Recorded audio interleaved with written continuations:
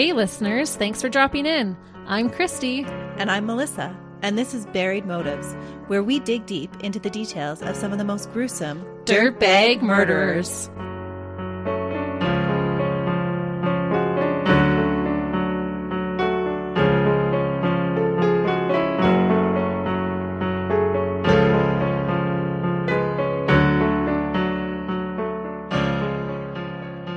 Hey listeners. Welcome back to Buried Motives. Thanks for joining us today. We're excited that you're here, and we're also excited that you follow us on our social media pages. We love interacting with you. So if you haven't clicked that follow button, please do. And if you haven't given us a review yet, we would love to see that as well. Yes, we would. That's how we keep going, people. Mm-hmm. But today, I want to jump right into today's case because of the craziness of it. I'm looking forward to hearing your reactions and Christy's to today's dirtbag. I'm excited. It'll be a wild ride. From poisoning to drowning, with a possible stabbing and a car bomb, this case has a little bit of everything. Holy moly, it's the whole meal deal. Mm-hmm. Today we're going to discuss the serial killer, Judy Buenoano. There are some sources that say Judy was named after her mother, but this didn't collaborate with all the records that I found. In fact, there are a lot of different reports of Judy's name. In her father's obituary, she was mentioned as Anna Lou Goodyear. So maybe her family had originally named her after both her mother, with the Lou part, and Anna after her maternal grandmother. But somewhere along the way, she started to be called Judias Anna Welty, and then it got shortened to Judy. I can't say that I've ever heard of the name Judias before, but it's fitting how close it is to Judas, because she too would betray those closest to her. Oh my. Judias or Judy was just one of the many names that she would go by throughout her life. And that's so hard when you're researching to find so many different names for the dirtbag you're trying to find out about. It's so true. But for clarity today, I'm just going to keep referring to her as Judy for the majority of the time. Perfect. Judy was born on April 4th, 1943, in Quanah, Texas, a little town 200 miles northwest of Dallas. She was born into a family of 4 children, herself and 3 brothers, Jesse, James, and Gerald. Jesse, James, Gerald, and Judy. Yes, but Gerald is spelled with a G, not a J. I kind of assumed, but at least for the audio part of it, that flows really well. It does. But there are also reports that they had a younger brother named Robert that entered her life a little bit later, which I'm not 100% sure if he was a full brother or a stepbrother, but we'll get into it. They still should have named him starting with a J, at least a J sound. Sadly for Judy, her mother, Mary Lou, would play a very little role in her life. The relationship with a same-sex parent is so crucial to a child's development. When Judy was only 2, her mother became ill with tuberculosis and could no longer care for her 4 children. Judy's father, Jesse, who was employed as a farm laborer, was also hospitalized at this time for injuries that he had received while serving in World War II. With neither parent to care for them, the children were separated and passed around between family members. Their primary caregivers were Mary Lou's parents, whom the children had stayed with while Jessie was serving in World War II. When her mother passed away when she was just a few months shy of her 4th birthday, Judy and her youngest brother were sent to live with their aging grandparents. Her older brothers were placed for adoption because their father was unable to care for them. Aw, that is really sad. It's always sad when siblings are torn apart. It really is. There were some extended family members that would say Jesse's absences from the family were more than just hospital stays brought on by his injuries. Cousins of Judy's would say that her father would frequently abandon the family, leaving them to fend for themselves in a makeshift home that was little more than a lean-to. Oh man, that's a rough start. It is a rough start. Judy's beginning years were very tumultuous. She was frequently moved around between relatives' homes and would eventually be placed in several foster homes throughout the states of Texas and Oklahoma. And I'm not sure if these foster homes were actually state-run homes or if they were just placements with other families. Both extended family and foster parents that the children were placed with were all impoverished and unable to keep the children for any length of time. During her time being passed around, Judy would later say that she was sexually and mentally abused in some homes, physically abused in others, and starved in the majority of them. Oh, that just gives so much trauma and instability in a little kid's life. It really does. And I think that you're going to see it plays into her ability to have relationships later in life. Oh, it would have to. At the age of 10, Judy was reunited with her father and moved to Roswell, New Mexico with her youngest brother. And you think that this would be a good thing. but it was not a happy reunion. Jessie had remarried to a woman named Billie Jean and started a new family. In this new poverty-stricken family, Judy was straight out of a Cinderella movie. According to her, she did not fare well in her stepmother's presence, and her father participated in this ill treatment. She was made to work long hours around the house and at times was loaned out to other families as a laborer that Jessie would then collect the money for. No way. When Judy spoke back or failed to be obedient to her father and stepmother, food was withheld and she was beaten and burned with cigarettes. That's terrible. It really is. This punishment did nothing for the anger that was building in Judy against her family. She was defiant and impulsive. At the age of 14, all of that emotion boiled over and she took her own revenge on her 2 young stepbrothers, scalding them with hot grease. Oh my gosh. That would hurt so much. That's wicked, yeah. She then went into a blind rage, attacking both her father and stepmother with her fist, her feet, and any other thing she could get her hands on. It seems that she had just had enough. She lost control. She did. The episode was so severe that police were called. That Judy hated her family was no secret. When asked why she had scalded 2 of her stepbrothers and not the other brother, the interviewer had probably expected her to say something like she liked him more or something like that. Instead, the 14-year-old said of her other brother, quote, "I wouldn't spit down his throat if his guts were on fire." Oh my Atlanta. What a quote. She is a firecracker. I would not spit down his throat if his guts were on fire. Yeah. Have you ever heard that saying before? No, have you? No. I think she made it up. That was how she was feeling. And at 14. But what a horrific life she had, not to justify what she did, but how could she not have anything but hatred for her family? She had absolutely zero sense of safety at any time after her mother passed away. Right. And it led her to lashing out to protect herself. Oh. Judy was jailed 60 days and was sent to an adult facility for this incarceration. At 14? Mm-hmm. Yeah, I don't think that was a good choice. Not at all. There, among the female inmates, mostly sex workers, Judy received a different kind of education. She learned about feminine wiles and how to be charming and sweet to get what she wanted. Oh, no. When her sentence was complete, the judge gave her the choice of returning to her family or attending a reform school. And she chose the reform school? She absolutely did. And I think choosing the reform school says a lot about how much she disliked her own home and her family. The relationship with her family was never mended after that. And from that day on, she would have very little to do with any of them in her adult life. Judy attended Foothills High School, a state-run reform school for girls in Albuquerque, where she graduated from in 1959 at the age of 16. In 1970, Judy attempted to start a new life for herself, complete with a new name. Going by Anna Schultz, she got a job as a nursing assistant in Roswell and began to tell elaborate stories about her family. Storytelling would continue to be a theme in Judy's life. She would tell people that she had a black belt in karate and that her mother was from an Apache tribe that didn't even exist. She also made claims that she was the great-great-granddaughter of Geronimo, a famous Indian chief who had ties to Pensacola, Florida. And with her upbringing, it's not surprising that she was making up all these stories to cover up the truth. It was a way for her to escape and pretend that she was someone different, someone who wasn't poor and unloved. Instead, she was someone who was important. One of the only aspects of Judy's life that didn't get an elaborate story was how she became pregnant at the age of 17. When she gave birth to a little boy she christened Michael Schultz on March 30th, 1961, she wouldn't tell anyone who Michael's father was. Judy would remain tight-lipped about it for her whole life. There were some rumors that his father was a pilot named Leroy Schultz from the nearby Air Force Base, but Judy would never comment on any of these rumors. I wonder why. It is so curious to me that she didn't use the circumstances around her child's birth as part of a story to make her the center of attention is so odd and out of character for her.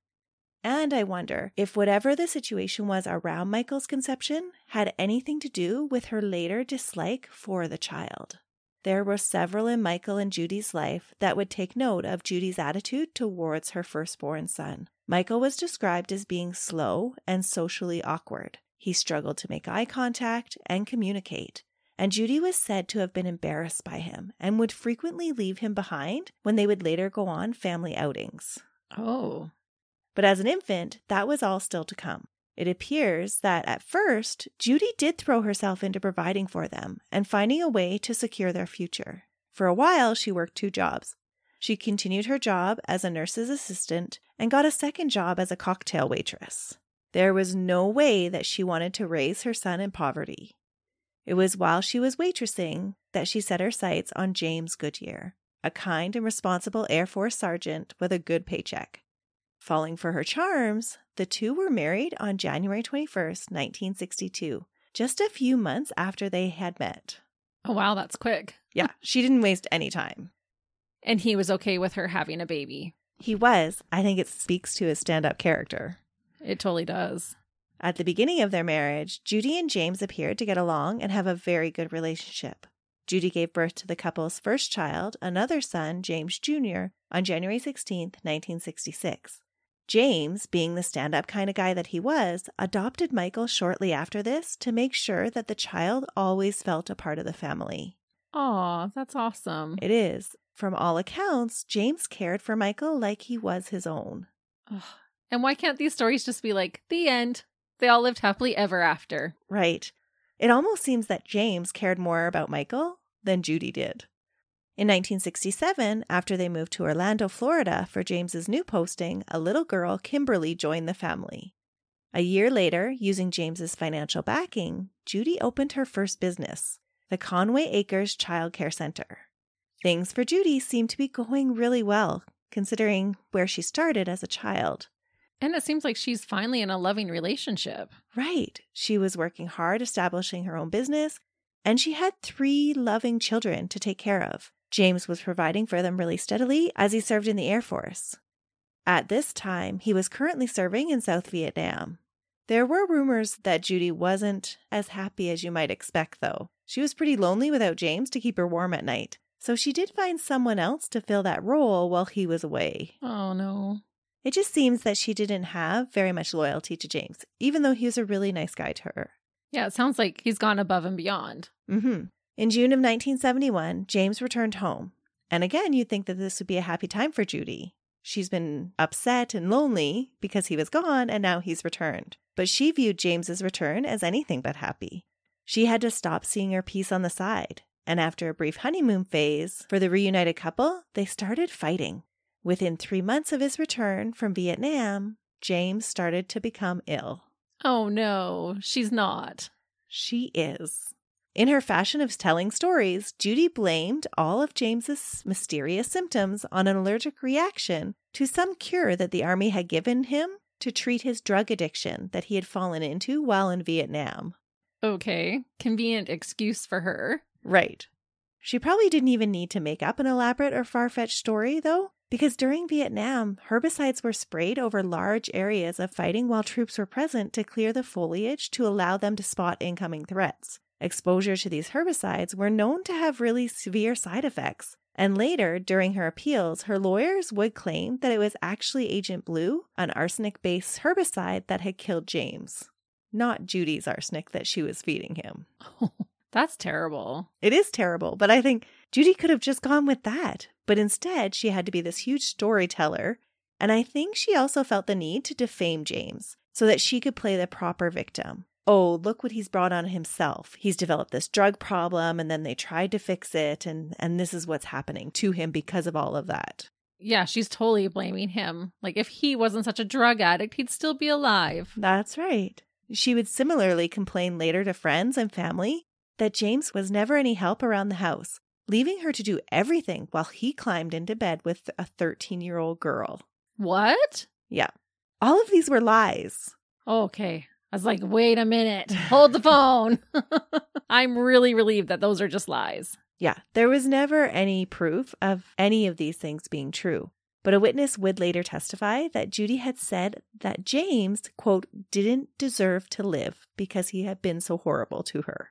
So she's just trying to justify her actions. Right. She needs to be able to build this up and play the victim. Yeah. Even if it's fabricated. Right.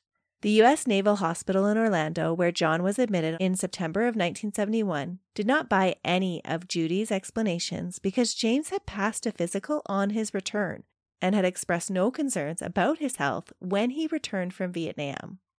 But now, barely 3 months later, on September 13th, James was suffering from weakness, nausea, diarrhea, and vomiting, and they had been plaguing him for almost 2 weeks.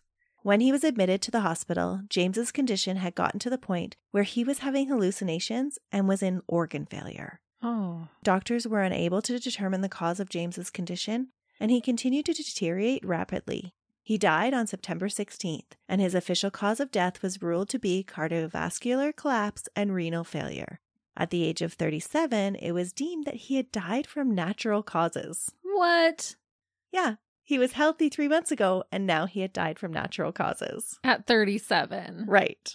And poisoning is honestly such a cruel way to kill somebody. Oh, it totally is.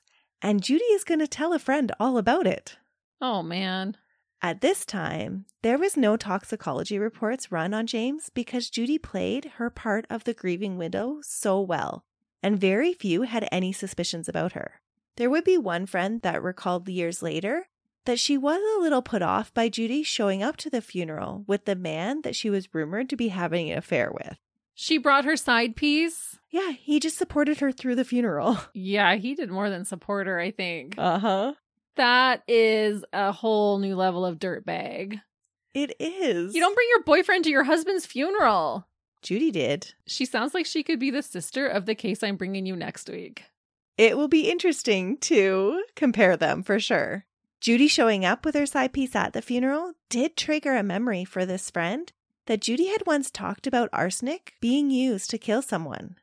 But it was probably just one of those uneasy, fleeting feelings that you get because the friend didn't ever voice her concerns. She probably figured that it was just her overactive imagination. Yeah, we can gaslight ourselves into believing things, that's for sure. Mm-hmm. And this happens so many times in this case. Oh. Because people just can't believe that about someone you've thought about as a friend. It's hard to accept that they might be capable of doing some really cold and dirtbag things. I can see that. And so then you talk yourself out of believing it. Right. And Judy had played up that she was the victim. And so it was easy to believe that the family was probably better off without this addiction-riddled, lazy pedophile that Judy had made James out to be. Oh, yeah. If you believed that, you would be like, good riddance. Right. Suspicious feelings brushed aside, no one picked up on the fact that Judy started to collect $33,000 in life insurance proceeds and $62,000 in indemnity compensation from the Veterans Administration within 5 days of James' death. Oh, when are they going to learn that you got to give it some time? She never does, and she never gets caught. The life insurance that Judy had taken out on her husband and the military pension paid well, and money added security for her family's future. Security and the ability to have nice things. Judy was known to adore the finer things in life. She was always a well-put-together woman who enjoyed extravagance. Those around her would benefit from her spending because she felt the need to lavish her friends with gifts as well.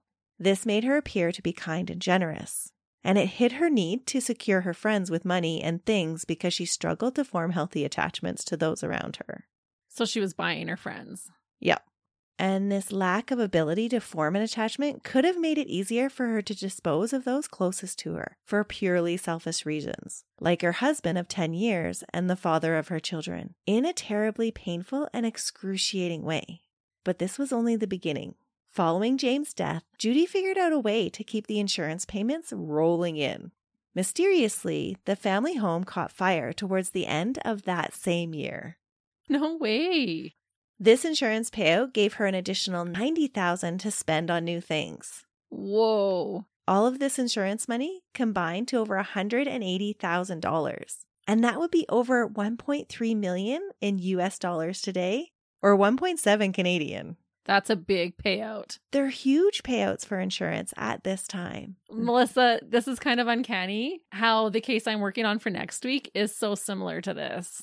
It is interesting how dirtbags can fall into certain patterns and hit certain categories. Right. And how we seem to sometimes be in sync to be researching similar cases at the same time. It's almost like we're on the same wavelength.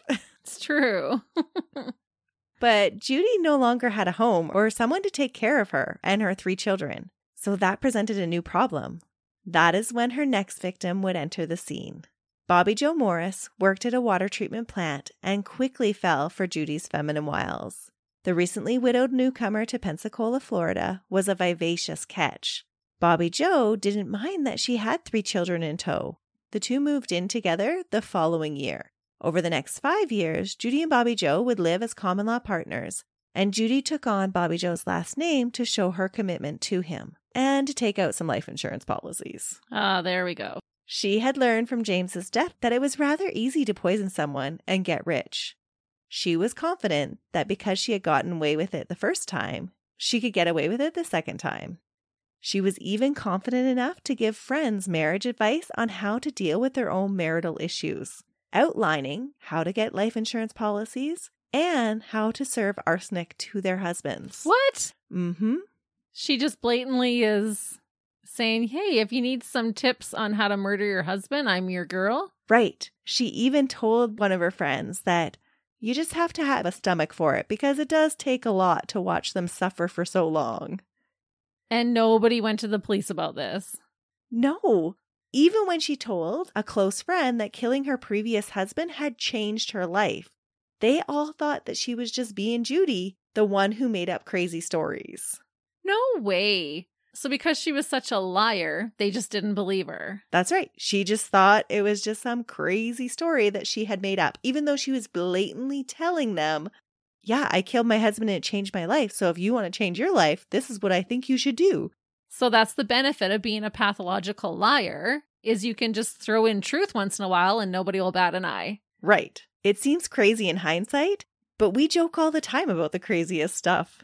Sometimes about how we would cover up a crime differently. That's true. But I've never once thought you were serious about what you said.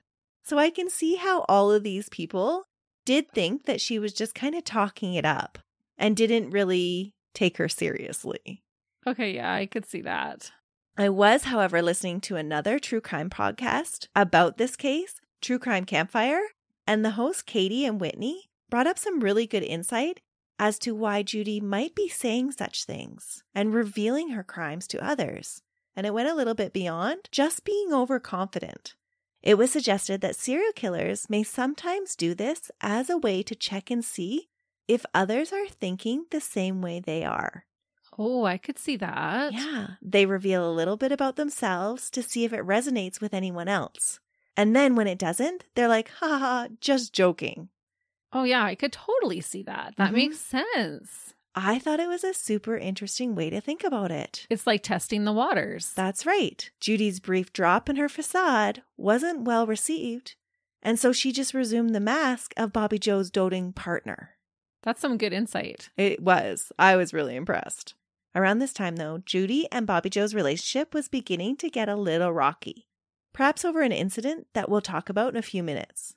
Or maybe it was just the normal stressors that come from raising a blended family. And I'm sure it didn't help that Bobby Joe liked to drink and Judy liked to spend a lot of money. While she was trying to hold things together with Bobby Joe, Judy also continued in the role of the doting mother, at least to her 2 younger children. Michael was now entering his teenage years and was becoming even more of an embarrassment to his mom. I wonder if he reminded her of whoever his father was. That might have been the case, or I think it was that he was just a little bit different than everybody else. By the way he's described in all of the reports, it sounded like he might be on the autistic spectrum. Oh, and there wasn't a lot of knowledge about that during that time. No, he had difficulty making eye contact, forming relationships, reading emotional cues, but it seemed that he was fairly smart, even though he tested very low on his IQ scores. Okay, that would make sense. At this time, though, he was acting out at school and causing issues for Judy because nobody else knew how to deal with him. So Judy came up with a solution she felt had been used in her own life. Under the guise of having no money to properly care for her son, Judy handed Michael over to the foster care system so that he could receive psychiatric treatment. What? Yeah. After she had such horrible experiences in foster care? She handed her own child over. It's like feeding him to the wolves. Right. Not that every foster home is like that at all, but that was her experience. And she was still willing to hand him over. Yeah, so as far as she was concerned, her belief was that foster homes were all bad. Mm-hmm. Yeah, that's a dirtbag move. Such a dirtbag move. Judy claimed that since James's military benefits were no longer available to them, and that Michael couldn't be seen at the residential facility reserved for military dependents, she could no longer afford to care for her son. So it seemed like as a family, they had him in some supportive care prior to James's death. And then afterwards, he could no longer go to those support centers. Okay. In 1974, Michael did have a psychiatric assessment done and was placed in foster care at the request of his mother. I guess she just didn't feel adequate enough for his care or want to use any of the insurance money that she had collected. Remember, she got a huge payout. Yeah. She had money. She did. I think she just didn't want to be bothered with them. Right. Even without Michael, though, Judy's lavish lifestyle was still stressing the relationship with Bobby Joe, and he decided to move to Trinidad, Colorado. And there are some that speculate that this may have been a way for him to get away from Judy. Oh, I bet it was. Mm-hmm. But Judy didn't take the hint, and she arranged to follow him. Conveniently or unluckily, depending on whose point of view you're using, Judy and her kids were victim of another house fire. Without a place to stay and a new hefty insurance payout, the scene was set for her and the kids to settle in with Bobby Joe in Colorado in 1977. Wow. So he had left trying to get away from her, but now that she had all this money and he felt kind of sorry for her because she had no place to stay, he lets them move back in with him. And Judy even let Michael tag along too, pulling him out of foster care. If anyone needed any further proof that Judy was a selfish dirtbag, here it is. She just manipulates the system and other people's lives to suit her own needs and what she wants. I'm actually surprised that she took Michael with her. It is surprising. I actually think that, I'm speculating here, but I think some of the problems between Bobby Joe and Judy began over Michael. Oh, because he was upset. She gave him away, basically. That's right. Oh, okay. So look, I'm such a good person. I went and got my son and now I'm here. Or she might have thought it would be harder for him to refuse her because of Michael's needs. Right. It was an interesting choice. And definitely not in Michael's best interest because he was just becoming established in his care facility. Oh, that's so bad. It is. It was shortly after Judy moved in with Bobby Joe in Colorado that he started to get sick. Surprisingly, with almost identical symptoms that James had previously suffered from. On January 4th, he was hospitalized at the San Rafael Hospital, and once again, doctors couldn't figure out what was making him sick. Once in the hospital, though, away from Judy, he did start to improve quite a bit. On the 21st, he was released back into Judy's care, and she worked more quickly, administering bigger doses of arsenic. 2 days later, Bobby Joe collapsed at the dinner table and was rushed back to the hospital. He never recovered this time and died on January 28th. His cause of death was attributed to cardiac arrest and metabolic acidosis. No testing for arsenic was completed because Judy again sold her devoted partner act to the doctors. Judy's behavior did raise some suspicion with other people, though. A nurse would later testify that she had seen Judy forcefully give Bobby Joe a drink of something while in the hospital, and the nurse had thought it was odd. But Judy was a nursing assistant, and so she probably just figured, well, she knows what she's doing, so she didn't say anything. Well, and it must have been definitely by force for that to raise any kind of flag with that nurse. Because otherwise it would be like, oh, look at that loving wife giving her husband a drink. Right.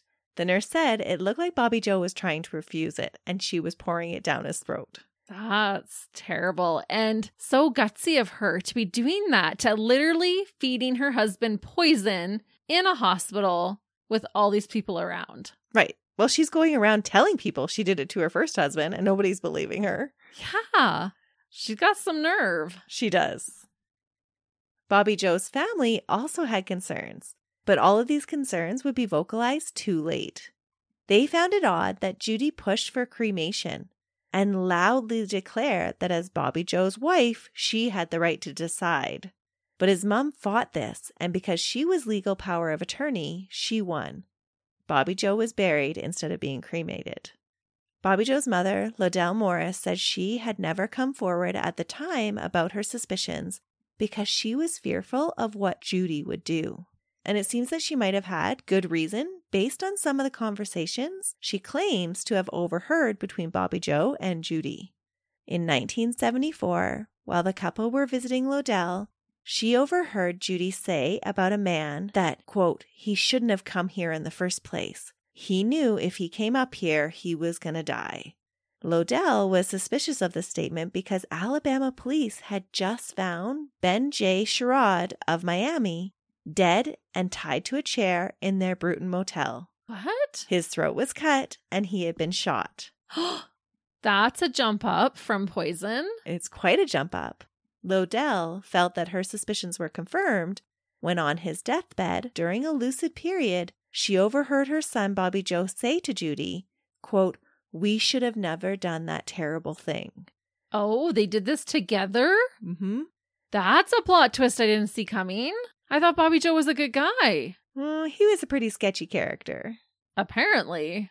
So I'm not sure if it was because he was trying to get away from her because this happened, or if it was the conflict over Michael that's why he chose to leave.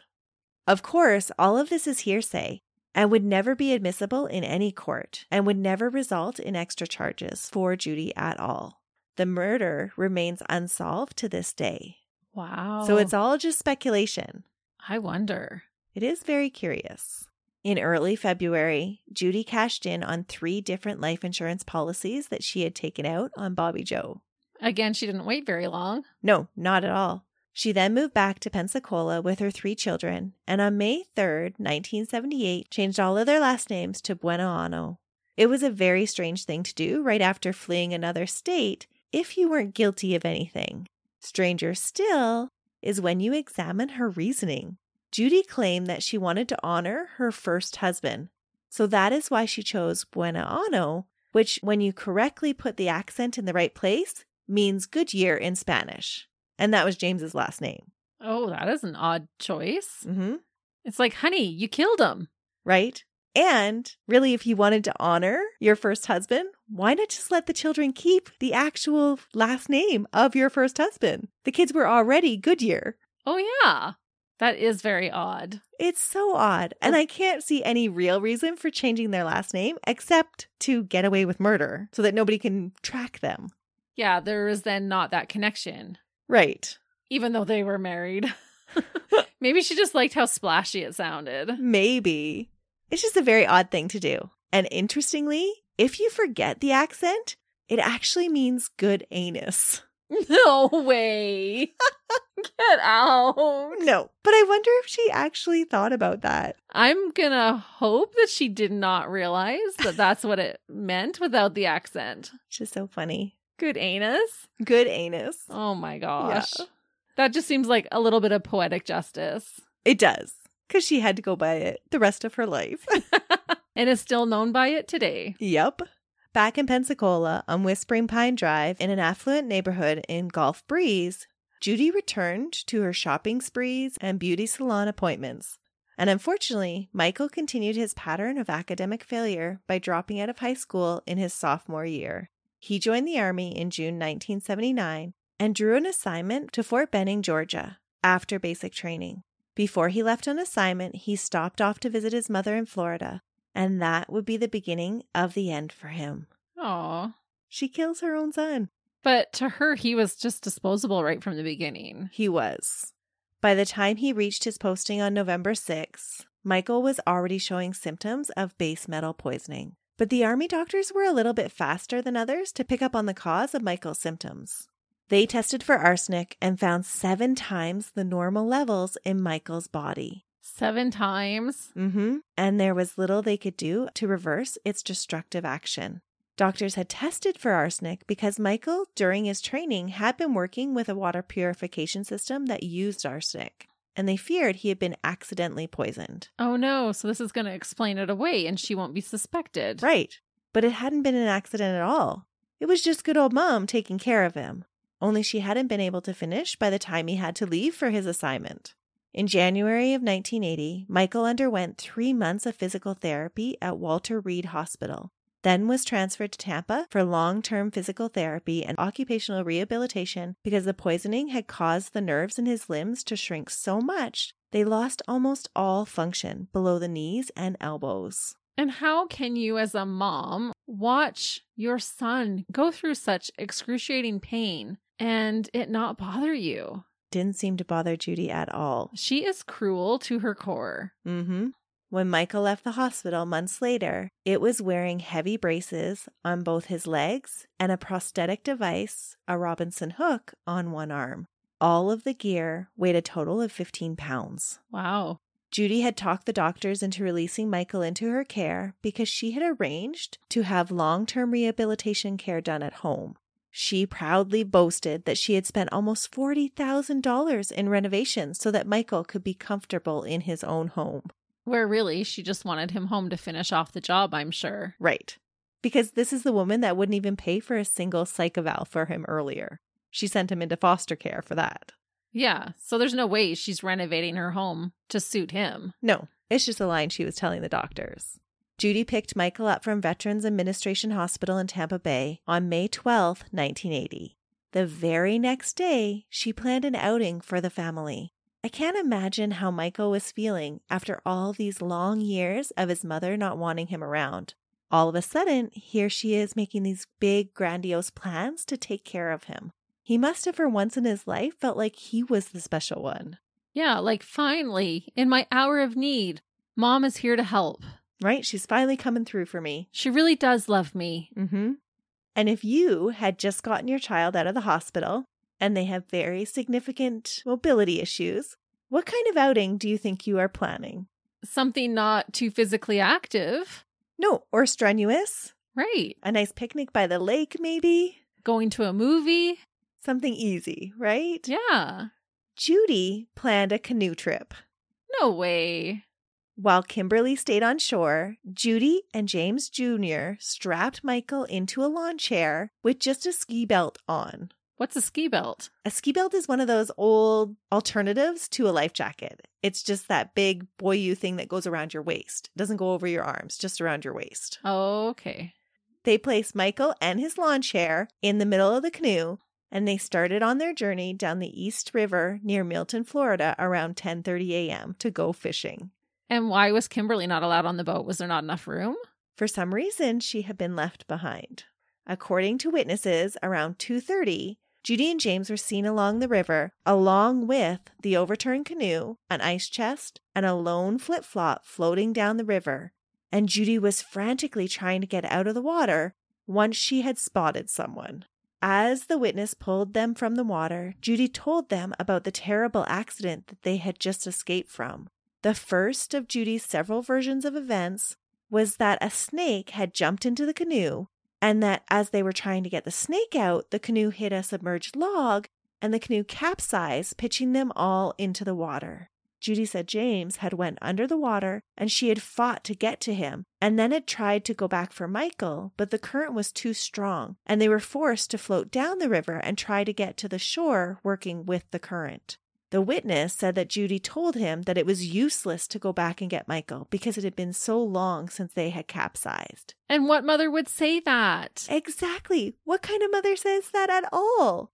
When I was little, my brother and his friend were playing hockey on a pond by our house in the late spring. The two of them fell through the ice, and I remember my mom jumping in after them. She was able to get my brother first because he was still in the opening that they had fallen through. But the other boy had slid under the ice. Oh my goodness. My mom brought my brother to shore and then immediately went back for the other boy. She went under again and again looking for him and didn't give up until she was able to bring him up to the surface. And that wasn't even her child. It was just a neighborhood friend, and she didn't stop. So I cannot imagine a mother saying, "Oh, just don't worry about him. It's too late." Yeah, that was very heroic of your mom, first of all. And second of all, what a dirtbag Judy is. No mom would say that. No, not at all. Even the witness at the river was like, "What do you mean we're just going to leave him here?" And this is a river in Florida. It has alligators in it. Oh my gosh. I just cannot even imagine. As a mom, they would have had to pry me away from that river. Right. You're not just going to go up and sit in the car. Yeah. Like, oh, it's unfortunate, but I'm sure he's gone. Don't bother looking. What? It's just so odd. Someone should have thrown her in there and let the alligators do their job. Mm-hmm. When police arrived at the scene, Judy introduced herself as Dr. Buenoano. Doctor now. Mm-hmm. And retold her story of the capsized canoe and elaborated on her harrowing rescue of her one son, but her inability to save Michael. And it was her professional opinion as a doctor that he would not have survived. That's right. She started making up this story about how she was a doctor. To try and give herself some credibility, maybe? Like, oh, I know he'd be dead. He cannot be resuscitated. Right. But you'd still want them to get him. You don't want him to become alligator food. No. If you were a normal mother, you would. If you were a decent human being of any kind, you would. Exactly. When investigators found Michael 3 hours later, he hadn't moved far from where the canoe had capsized. Oh. Weighed down with his heavy braces and with the inability to control his limbs, he had drowned in the water. He was only a quarter mile from where his mother and brother had been rescued. Rescuers reported that the current was slow moving that day, and when they found Michael, he was not wearing a ski belt like Judy had said. So I bet she took it off because he was seen having it on when they left. His brother James remembers him having it on when they left. Oh. And how old was James? Was he old enough to know what was going on, like what his mom had actually just done? James was 14 at the time, so he was made to give a witness statement of what he remembered. During the trial, his testimony did corroborate his mother's story, that a snake had fallen into the canoe and that they had hit a log. But his original statement to the police the day of said nothing about a snake. He said he had fallen into the water and lost consciousness, and then he didn't remember anything after that until he woke up in the ambulance. Oh. So I'm sure his mom gaslit him into believing that he had seen a snake. Right. Despite the multiple discrepancies in the story, though, the police investigating the accident bought Dr. Buenoano's story, and Michael's death was ruled an accident. After all, who's going to question the good word of a practicing clinical physician that Judy was claiming to be? Oh my goodness. Nobody checked her credentials. No, they just took her word for it. And even if you read newspaper articles from that time, they're announcing her as a doctor. That's what's wild about that time. You could just claim anything. Yeah. I guess this is before the time when you could just Google search somebody. Right. It was easier to make these outrageous claims and get away with them at that time. And most people don't lie about being a doctor. No, not at all. But most people aren't killing their sons either. True. But Army investigators did pay a little bit more attention to Judy's claims, and their interest was definitely piqued when they learned that she collected Michael's life insurance policy just days after his death. They also learned that there were multiple civilian policies on Michael's life, all with double indemnity provisions for accidental death. Oh, yeah.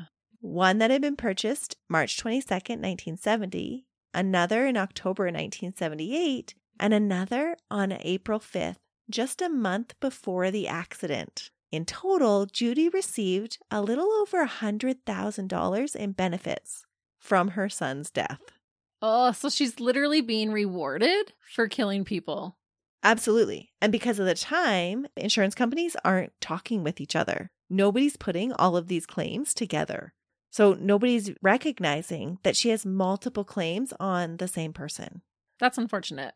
It is unfortunate. The Army, though, did open their own investigation on May 28th. Looking at the different signatures on all of the policies, a handwriting expert believed that Michael's signatures had been forged. Judy had been trying to be extra careful with Michael. Instead of taking the insurance policies out in her own name and naming herself as beneficiary, she forged Michael's signature that he had taken the policies out and just named her as beneficiary. Oh, man. Unfortunately, prosecutors at the time did not believe that this was strong enough evidence to bring Judy in on charges. And so Judy just continued on with her life as normal. I can't believe she drowned Michael. She just got impatient, I think. She had decided years before that he was going to die. And you could track that through her getting a whole bunch of insurance policies. It's true. It's so sad. It is. With the insurance money From her son's death, she purchased a beauty salon that she named Fingers and Faces in Gulf Breeze and bought a new Corvette. Fingers and Faces? Yep. That's a terrible name. It is, but she also just named her last name Good Anus. That's true. Come see Mrs. Good Anus at Fingers and Faces. That's right. Oh. It's so funny. And a new Corvette? She's really feeling some grief with the wind blowing in her hair. Yeah, well, that way it can dry her tears, Melissa. Oh, that's what it is. That's why she got it. She had to, because she's so upset. Right. And it's funny when you don't even like people to open up a people-driven service. Well, she liked all the attention that she got. I think, honestly, she just spent so much time getting her own nails and lashes done that she's like, oh, I'll just buy a salon and then I can just get it done. It's not like she was working the beauty salon. Oh, okay. At least that wasn't one of the titles she gave herself. I'm surprised. She was a doctor after all. Right. She's a good storyteller. She must be, because people don't seem to be batting an eye. No, they totally believe her. Judy was living her best life, gossiping at the beauty salon, going on shopping sprees. The only thing that was missing was another man. It wasn't long before Judy found John Gentry II, a Pensacola businessman that had an office close to her beauty salon. John fell hard for Judy, who he met at a mud wrestling match. He believed all the lies she told him about being a head nurse at a prominent hospital, having a PhD. To John, Judy was the catch with all of her flashy nails, her eyelashes, and big personality. She was all fun for him. He had no problem pampering her and enjoying the finer things in life. He took her on Caribbean cruises, imported champagne straight from France, and lavished her with gifts. John felt the two were absolutely smitten with each other and made the perfect couple.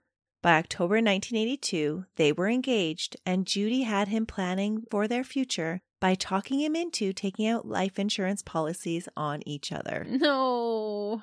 And honestly, I can't even imagine why she would want to get rid of John. He was treating her like a queen. He was taking her on cruises and buying her pretty much anything she wanted. Yeah, what would she even need the insurance payout for? I don't know. She already has so much money already. I'm not really sure what need she's trying to fill, but she was trying to fill some need. She went behind John's back and without his knowledge increased the $50,000 policy that he had agreed to $500,000. Whoa, that's a lot of money for 1982. It is a huge amount of money. She paid the premiums out of her own money so that John would never find out. What would you do if you found out your husband had a secret insurance policy on you that you had no idea about? After doing this true crime podcast, I would be calling the police. Yeah. Side eye. Very sus. But I do really think this speaks to her inability to form attachments and her need to feel validated through material things. That all is the essence of her greed. That's why she needs to keep doing these things, even though she could have been perfectly happy with him. Right. But I think having that kind of a loving relationship probably made her feel vulnerable. And so keeping them at arm's length helped her to stay in control. Yeah, she just wasn't capable of having a close relationship. It seems the only two people that she ever developed any kind of attachment to were her two youngest children. Okay, James and Kimberly. Right. In November, John got a cold and trusted Judy when she said she was giving him vitamin C capsules. After all, she was a nurse, so she knew what she was doing. Oh. When he complained about getting sicker, Judy told John to take a double dose. Oh. It wasn't long before he started vomiting and having convulsions. He was hospitalized on December 16th, and once again, another one of Judy's men recovered while she wasn't around. When John returned home after 12 days, he dutifully began to take Judy's vitamins again and immediately developed symptoms. He made the connection between the pills and his symptoms. Unfortunately, he failed to connect the final dot that led back to Judy. He just assumed that there was something wrong with the vitamins. Oh, no. Well, you wouldn't want to think that your loving spouse, your newlywed spouse really, would be trying to off you with vitamins. I think all of these people have never listened to a true crime podcast before. It's true. But when you're in that situation, you're probably not going to immediately go to thinking that your spouse is trying to kill you. Not at all. You think that they're trying to care for you. John did stop taking the vitamins and he continued to improve. This meant that Judy had to come up with a plan B to ensure that she could collect her biggest payday yet. On the evening of June 25th, 1983, John and Judy made plans to meet at Driftwood Restaurant and go out with friends. Judy had told John some story about why they had to drive in separate vehicles, but was so kind to him that she made up for this inconvenience by making sure he had the best parking spot, and she was insistent that he use it. Oh, how nice of her. She's all about taking care of him. During the evening, Judy shares the joyful news that she is expecting. For real, she is? No. Oh. She's a complete liar. Okay. She's reeling you in, Christy. Okay, right. How gullible am I? I'm like, she is? Amid the congratulations, though, Judy gives John a little wink and suggests that he go to the liquor store and get some champagne so that they can celebrate in private later on. Doesn't she know that champagne is bad for the baby? Not at this time they don't. They still drink all through their pregnancies. That's true. And there is no pregnancy. That's right. John is more than willing to oblige to that invitation. I bet he was. Yeah. John left the party early, but he never made it to the liquor store. When the kind, love-struck man turned the key in his ignition, the tail light came on in his car and triggered a bomb made of dynamite. Miraculously, John did survive the explosion and was rushed to the hospital. What? As he fought for his life, police began to investigate the car bombing. One of the first things they noted, it was an amateur that had arranged the bomb. The bomb was located towards the back of the car, away from the driver's seat and the gas tank. It had been the bomb's placement that saved John's life. A professional would have placed the bomb more strategically. Oh, interesting. The whole top of the car was completely gone. Oh my gosh. But the bottom part it looked just fine. It was just the top. So they knew that the way that the explosives went off, that it wasn't somebody that understood explosives. Yeah, and it wasn't close to the gas tank, which would have caused a big explosion. Right. And that's what saved his life. And where it was seated in the back, it had to go through 2 seats to actually even do any damage to John. That's good. It is good. He was still significantly hurt, but he did make it through. Police start to dig into John's life looking for someone that might have motive to want him dead. His fiancée isn't one of the people they look at. She's a successful businesswoman, and there didn't seem to be any problems in their relationship. Everybody thought they were this perfect couple. It wasn't until police were able to interview John himself 4 days after the accident that Judy's house of lies would start to crumble. When police fact-checked all the things that John was telling them about his fiancée, there wasn't anything that added up. And I think, poor John, here he is. He thinks he has this wonderful life. He's engaged to this wonderful woman. And it was all a lie. One by one, the police break the news to him. Judy doesn't have any qualifications as a nurse or a doctor. She was definitely not pregnant because she had been sterilized in 1975. She had booked a cruise for her and her kids without him. And she had been telling their family and friends that he had a terminal illness, but not to tell anybody about it. And she had started telling this story in November of 1982. Which totally proves premeditation. Exactly. She was preparing everybody to get ready for his death. And that's about the time that he started to get sick. Oh. Police also told him about the $510,000 life insurance policy that was on him. John was shocked, but he now was able to connect all the dots. Oh. He turned over 2 vitamin capsules that he had pocketed, and police were able to analyze them. They found it contained paraformaldehyde, a class 3 poison.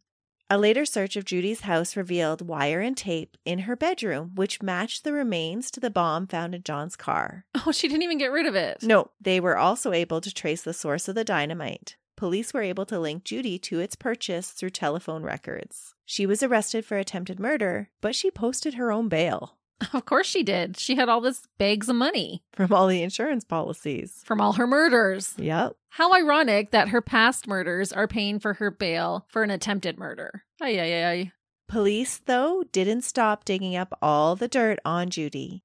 As they searched her past, they kept unraveling more and more of the lies and the crimes that Judy had been able to get away with. Former assistant prosecutor at the time, Russ Edgar, described the experience by saying, quote, "Somebody said her son got killed. Then somebody said her boyfriend got killed. Then somebody said her husband got killed. Things just got curiouser and curiouser." Judy was indicted and arrested at her beauty shop for the first-degree murder of Michael and grand theft on January 11th, 1984. The night of her arrest, she faked convulsions and had to be sent to the hospital. But no one was buying her dramatics anymore. And it sounds like the police officer just kind of went, "Okay, are you done now? Like, get up." But she had seen the men in her life suffer with convulsions and would have thought she could mimic what it looked like. I'm sure she thought that, but it didn't work. She wasn't that good of an actress. No, not when it came to convulsions anyway. How would you not burst out laughing if you were that officer and saw her fall on the ground pretending to convulse? It sounds like he just pretty much rolled his eyes. And then out of obligation, they had to take her and get her checked out at the hospital. To cover their own butts. That's right. He was like, "Okay, get up now." The decision was made to exhume the bodies of Judy's former husband and boyfriends to reassess their causes of death. Bobby Joe Morris's remains were exhumed on February 11th, 1984. It was found that his remains contained arsenic. James Goodyear's body was exhumed on March 14th, 1984. The medical examiner found high levels of arsenic in his liver, kidneys, hair, and nails, and that indicated they had been chronically exposed to arsenic. Police also exhumed the body of Gerald Dawson, a former boyfriend of Judy's that had died mysteriously. His body also showed signs of arsenic poisoning, but Florida police decided not to press charges in this case because of lack of evidence. So there isn't really a lot that's known about him, but they were suspicious enough about his involvement with Judy and his death that they exhumed his body. Oh, I totally believe she did it. Mm-hmm. That's not a coincidence that he had these high levels of arsenic and that was her MO at the time. Right.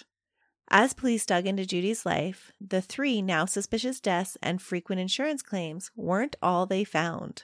They found paper trails for Judy's next planned victims, and it seemed she might have had something even bigger up her sleeve. Police discovered that Judy had taken out life insurance policies on her best friend's sisters, along with her friend's father. Whoa.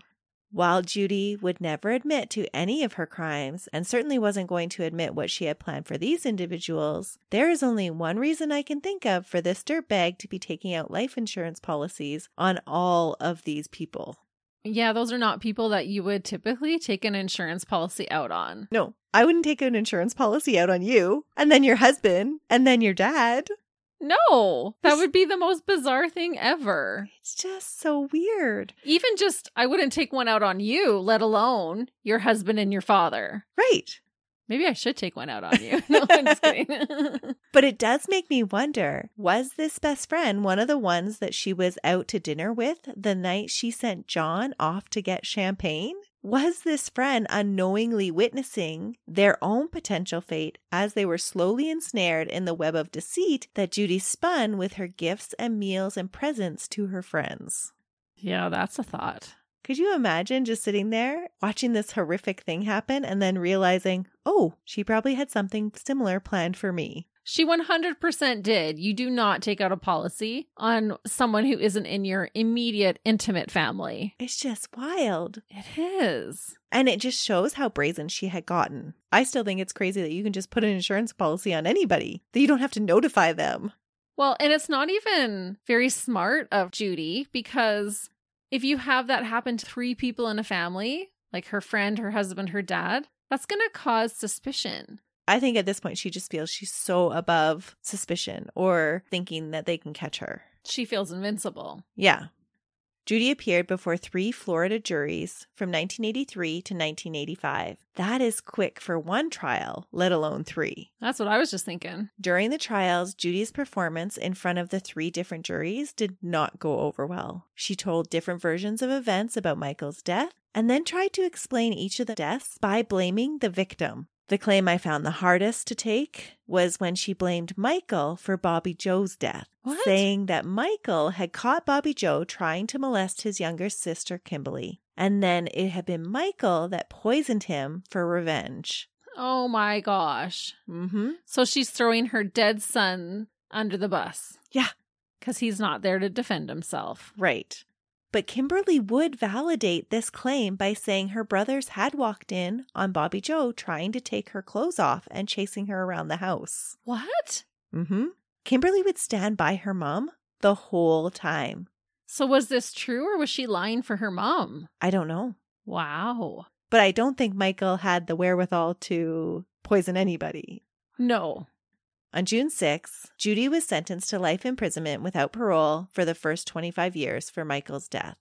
Judy's trial for the attempted murder charges against John opened on October 15th and lasted 3 days. Jurors deliberated a mere 2 hours before voting to convict. At sentencing, she received an additional 12 years for the attempted murder. A year later, on October 22, 1985, Judy went to trial for the murder of her husband, James Goodyear. The trial consumed a week, with Judy denying any criminal activity, but jurors weren't buying her act. They convicted her with a second charge of first-degree murder, and she was formally sentenced to death by electrocution on November 16th. Ooh. Colorado prosecutors decided not to continue with the case against her over the murder of Bobby Joe Morris, as she was already under sentence of death in Florida. I hate when that happens. It does not seem like it's justice. No. Even if it's not going to make a difference in their sentence, I still think that they should be convicted of that crime. It is a lot of money, though, to go through the trial. Well, they should have made her pay for it with all her insurance money she had sitting in her bank account. That would have been justice. And probably irked her even more than any of the other sentences is if you would have taken away her money. And charge her double. Yeah. Judy's son, James Jr., was charged as an accomplice. The state contended that he wired the bomb in John's car. But in a separate trial, the then 18-year-old was acquitted on August 10th. So police did feel that he was involved enough to charge him. Judy spent 13 years on death row appealing her convictions. The whole time, she maintained her innocence. She spent her time writing letters, crocheting blankets and baby clothes, and teaching Bible study to other inmates. While she awaited her executions, she designed cards and wrote poetry and then sold them. One of the cards that was signed by her 3 times sold for $1.5 million. $1.5 million. Yep. Some dirtbag paid $1.5 million to have her signature on a poem. Yep. She's speechless. I am. That's going to take me a second. It seems so crazy. And do you think this is all just kind of an act for her? Like, oh, I'm going to make baby clothes because I'm so wholesome.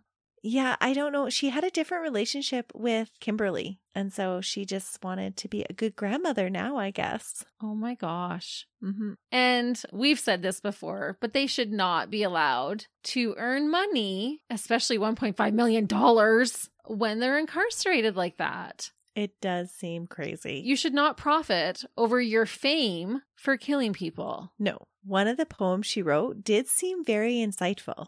It read, quote, "Don't be fooled by me. Don't be fooled by the face I wear. For I wear 1,000 masks. Masks I'm afraid to take off, and none of them are me. Pretending is an art that's second nature to me. But don't be fooled. For God's sake, don't be fooled." Wow. She talks about masks and that she's afraid to take them off and acknowledges that nobody actually really knows her. And I think that's true. Oh, I 100% believe that that's true. She just spent her whole life building up persona. She probably didn't even know who she really was. I don't think she did. In a television interview just a few days before the execution, she maintained claims of her innocence.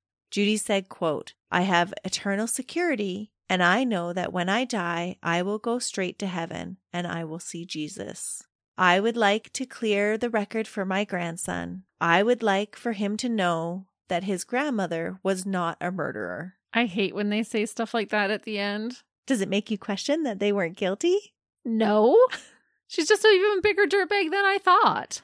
Jesus knows the truth. Yeah, he does, Judy. He knows you're a dirtbag. And you're not going to heaven.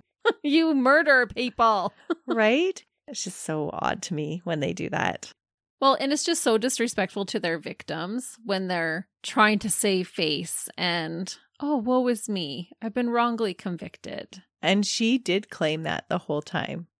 After all of her appeals being denied, Judy received one last day of execution 20 hours before her scheduled electrocution. The stay was granted because of questions being raised about the humanity of the electrocution chair in Florida, the one that was nicknamed Old Sparky. It was 75 years old and had recently had a malfunction that produced 1-foot-high flames when a prisoner was executed. No way. Yeah, his head caught fire. It's definitely not humane. It did not sound humane at all, especially for this particular prisoner. Oh, that is terrible.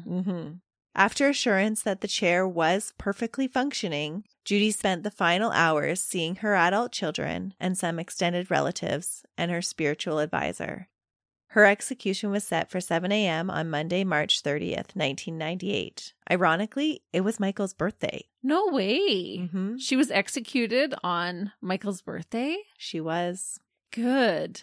At 4:30 a.m., Judy showered and dressed and had her head shaved to give good electrical conductivity so that her hair would not catch fire during the electrocution. Oh my gosh. Her final meal consisted of steamed broccoli and asparagus with tomato and lime wedges, strawberries, and hot tea. That's an odd choice. That would not be what I choose for my last meal. No. She entered the execution chamber at 7:02 a.m., accompanied by several guards. She was strapped into Old Sparky with 8 leather straps over her wrist, waist, chest, and legs. The calf and headpiece electrodes were fitted, each containing moistened sponges to reduce the burning of the flesh. When asked if she had any final statements, she replied, "No, sir." Squeezing her eyes shut and keeping them shut, she didn't look at any of the 48 witnesses on the other side of the glass partition. A leather mask was placed over her face, and at the signal from the warden, the automatic electrocution cycle commenced at 7:08. A small amount of white smoke was seen to curl up from her right leg after the electrocution, but there were no flames. She was pronounced dead at 7:13 a.m., and she was the first female to be executed in Florida for quite a long time. Wow. That is a really gruesome way to go. It would not be the way I choose, that's for sure. But that is the tragic case of the greed-filled dirtbag Judias Buenoano, who lured men close in her web of lies just to betray them in the end to accomplish her own selfish means. She's totally selfish and terrible and conniving.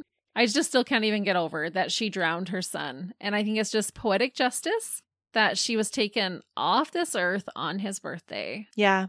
But it sounds like you might have another interesting case for us with some similar themes next week. That's right. It is going to be drama-filled. That's for sure. Those are my favorite kind. I can't wait till next week. I know you'll be joining me, but I hope the rest of you listening will as well. Until then, see ya. Bye.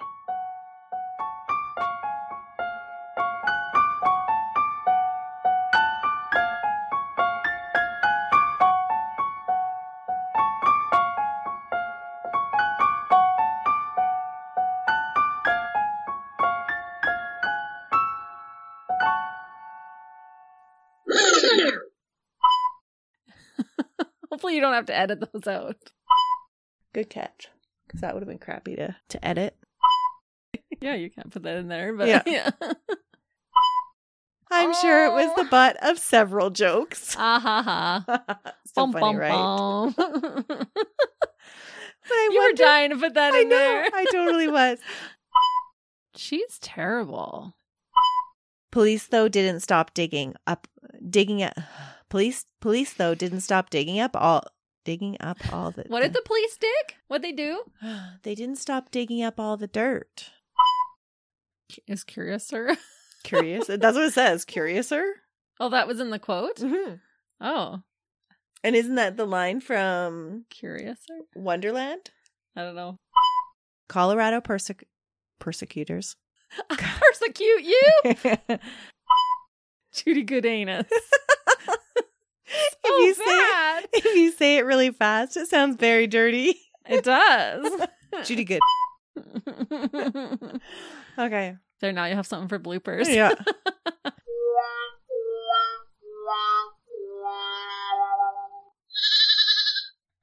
Hey, we're live, pal, and we'd love for you to come check out our podcast, Tales from the Estate. Each week, we talk about our top 5 favorite somethings. My beautiful wife, Caitlin, likes to share all sorts of random facts. Yeah? Did you know that cows have accents?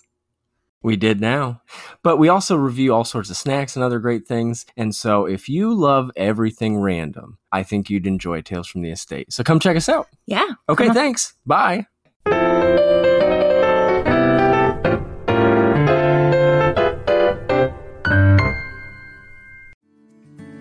Come on a journey like no other, where you will discover many roads that will lead you to a happier, healthier, and more stress-free life.